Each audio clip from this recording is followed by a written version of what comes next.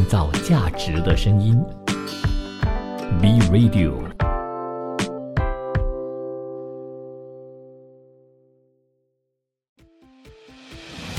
多听，多想，多面看。新闻知多点。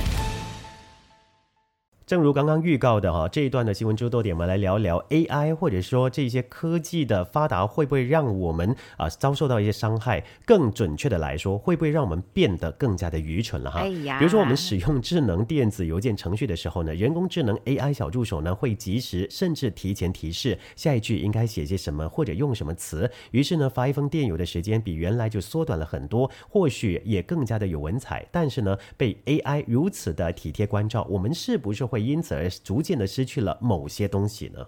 那虽然它有助于缩短写电子邮件花费的时间，许多人对自动完成功能或者是称为智能撰写的感觉呢，还是有点复杂的。那有一些人觉得它可以扫描信息并提出恰当的回应的建议，这种能力呢会令人毛骨悚然。比如说研究听觉感知和学习神经元回路的格芬，他就说预测是感知和我们与世界关联的基础，我们的大脑持续不断地做出预测。例如当某人在嘈杂的背景噪音中高声说话时，我们即使只听到一部分的声音，我们的大脑呢也会去预测他口中说出的话是什么。那更复杂的认知过程也同样包括了造句。那写作呢则是涉及复杂的认知过程的协调，包括了调用着长期的记忆啦、语义系统、工作记忆和计划。但是如果将遣词造句的工作呢分包给机器，格芬就认为了，那可能会对我们大脑的工作方式产生一些深远的影响。根据估计全球38亿电子邮件用户每一天发送2810亿封的电子邮件，意味着我们每个人呢平均每天收到大约74封的电子邮件。因此呢，在应对接踵而来的一堆信息的时候，我们可能需要一点帮助来减轻负担，能够分析我们的写作习惯，继而预测接下来我们最有可能使用什么词汇的技术，可以把工作减少。在推出智慧撰写之前， Gmail 就曾经推出智慧回复，它使用类似的方法为用户提供3个简短的可选回应，作为快捷方式，可以通过单击按钮进行选择。那搜索引擎现在呢，通常是使用自动完成功能来建议我们可能会提出的问题。智能手机和网络浏览器呢，还具有自动填写功能，可以为我们填写在线的表格。好处当然是有了，比如说自动完成可以减少认知负荷和填写在线表格所需要的时间。根据一项研究它甚至可以帮助我们呢拿到更低的机票价格。但即使是相对简单的功能，比如说1990年首次呢在 Microsoft Word 上引入的自动更正，也令人担忧它对儿童写作技能会不会产生不利的影响呢？对技术所带来的影响进行研究，目前可能还为时过早，但是有迹象表明，它们可能会改变我们使用语言的方式。一项为期1年的研究发现，在手机上面使用预测文本的中学生比非用户犯的拼写错误更多，但是呢，使用写作辅助工具的大学生呢，犯的语法错误就会更少。甚至有一些证据表明这个预测文本技术呢，可能会对使用它们的人产生积极影响。领导这项研究的心理学家伍德就说，他们知道呢，对于成年人来说，接触拼写错误有时候会干扰他们对正确拼写的记忆，因此呢，自动建议功能可能有助于最大限度的减少文本和其他在线通信当中拼写错误的单词对成年人可能会产生的负面影响。刚刚说到的可能比较多是一些专注在英文方面，因为提到拼写文法嘛。可是单单我们自己在使用中文的时候，你就发现当你使用那个手机输入太长，就时间太久了之后，拿起笔你已经忘记怎么写那个字。所以其实我有很多老一辈的那些就是朋友他们选择在手机上面使用手写输入这个方法，他们就会确定记得这个字是怎么写的。但手写输入你要特别的快，不然的话呢，它可能就是以为你写完了那一个字了，对吧？自动建议功能呢，也有可能对在线交流的语法结构产生积极的影响。不过伍德就警告，由于这些人工智能驱动的系统依赖从我们过去输入的内容中学习，它也可能会引入错误。如果它检测到某个不合法这个语法规范的单词呢，经常同时出现，那么这种组合呢就会得到强化确认了。再来，自动暗示也可能会影响我们想说什么以及我们如何去说。科学家发现，使用人工智能驱动的预测文本系统可能会给人们写的东西带来偏见，这是因为用于在大量数据集上训练 AI 系统的机器学习算法可以拾取并且放大数据中包含的偏差。因此使用来自正面的在线评论的文本进行训练的预测文本系统可能倾向于建议更加积极的单词。研究人员发现当人们写一家餐馆的时候，人们看到的文本快捷方式被偏向为更积极，由此产生的评论往往比他们看到有负面倾向的快捷方式建议更加的积极。预测文本系统开始提供比以往任何时候都更长、更加连贯的建议。想想未来的预测文本系统如何帮助人们成为更有效的作家是令人兴奋的，但也需要透明度以及问责制，以防止可能带有偏见或是具操纵性的建议。那现在这个时代呢，可能不止8岁了，更小的小孩都开始使用手机了，而且呢，也可能用这些自动功能发送短信和电子邮件，这就引发了一个问题，也就是它会对下一代的思维发展可能产生什么样的影响？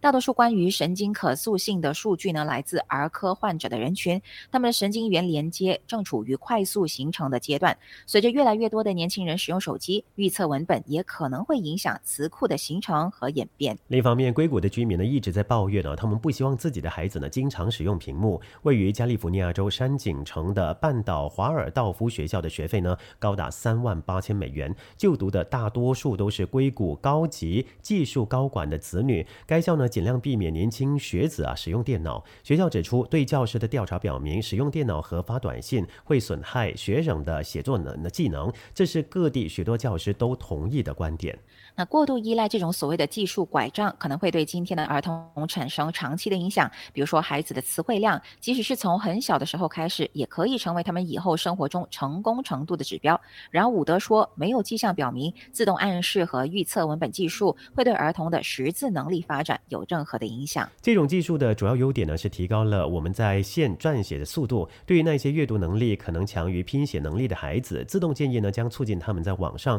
有效沟通的能力，从而向更年轻的群体或可能正在努力用传统方式识字的孩子打开短信世界的大门。但是 AI 辅助带来的方便对人们彼此之间沟通的方式也可能会有其他长远持久的影响。但是问题还是回到来我们的这些使用者怎么样使用这些，比如说导航系统，如果你一直依赖它的话有一天没有导航系统，你还是没有办法从 A 点到 B 点的。真的，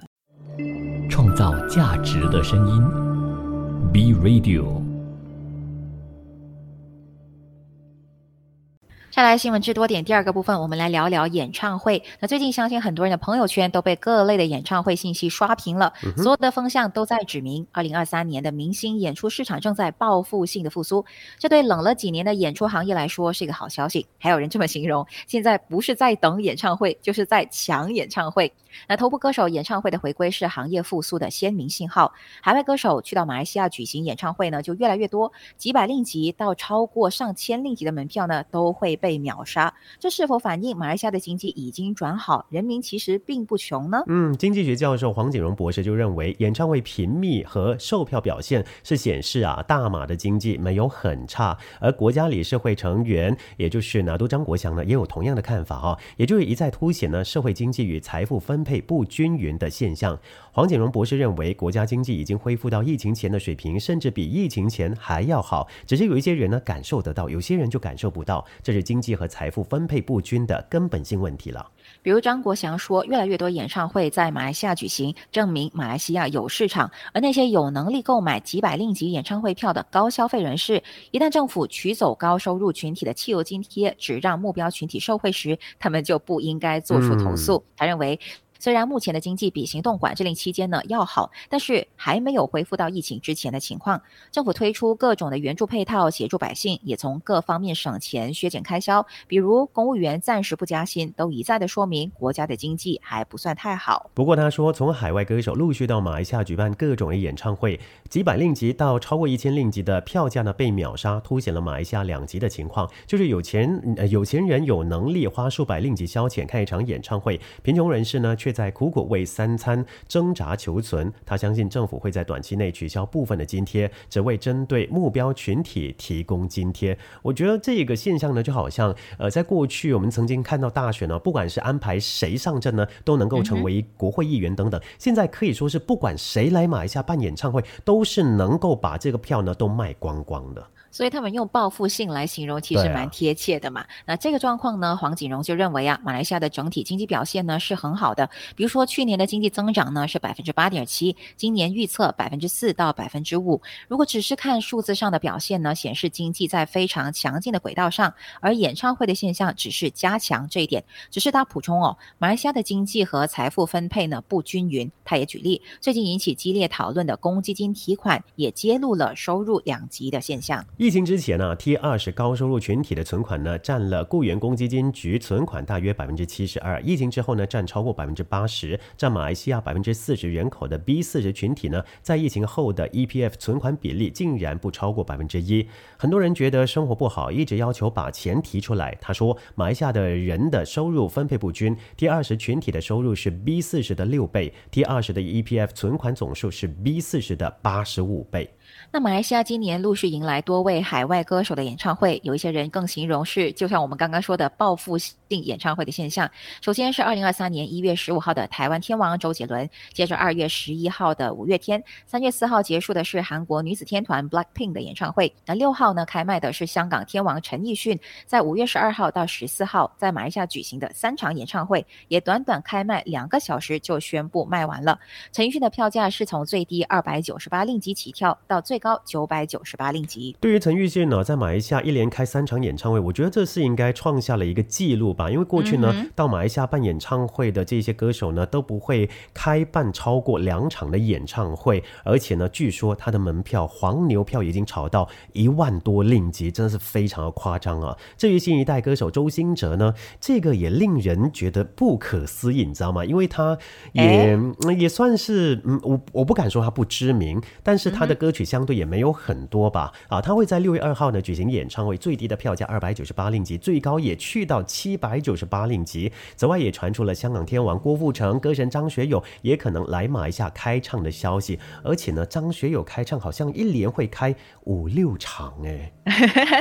那我们刚刚看过的是马来西亚的情况嘛，再来看看中国方面是如何的。那随着线下大型演唱会的重启，一众巨星不仅是快速拉升了演出市场的热度，还带动了当地的机票、周边酒店的热度和价格，而举办地呢就会迎来消费的新高峰。过去3年因为疫情而停滞的演出市场，在一次次不确定中举步维艰。2020年中国演出行业协会不完全统计，只是一个季度呢，各地演出取消或者延期的场次呢，大约是2万场，直接票房损失大约24亿元。2020年初，涉及演艺啦演出业务的公司倒闭注销了13000家。演出信息服务商 Polestar 就统计，2020年全球现场演出行业损失呢，就预计超过了300亿美元。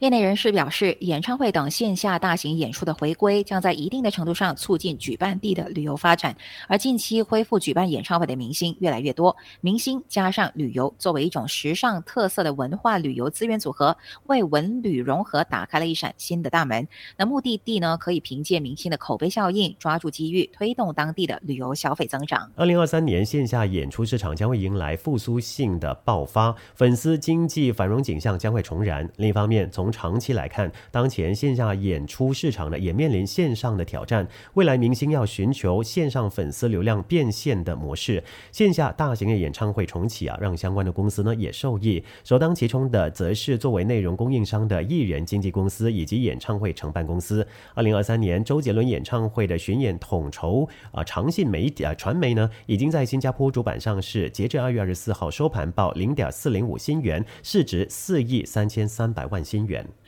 至于港股上市的乐华娱乐24号宣布，旗下艺人3月将在广州举办演唱会。业内人士分析，除了经纪公司和演唱会的承办方，灯光、舞美、道具等一系列的产业链上的细分市场呢，也将会从中受益。线下文化活动产业链有望被盘活。举个例子，2月27号和28号，周杰伦2023嘉年华世界巡回演唱会太原站、呼和浩特站，再来就是海口站门票呢预售开启，3个城市上千个座位的门票在几十秒的时间之内就被一扫而空了。相关的话题呢更是登上了热搜。我只是很担心下来呢，政府会不会宣布看演唱会也是要征奢侈品税？因为这是算是一个奢侈的消遣行为嘛。感谢收听今天的节目，我是晋川，我是康欣，我们再会。创造价值的声音 B Radio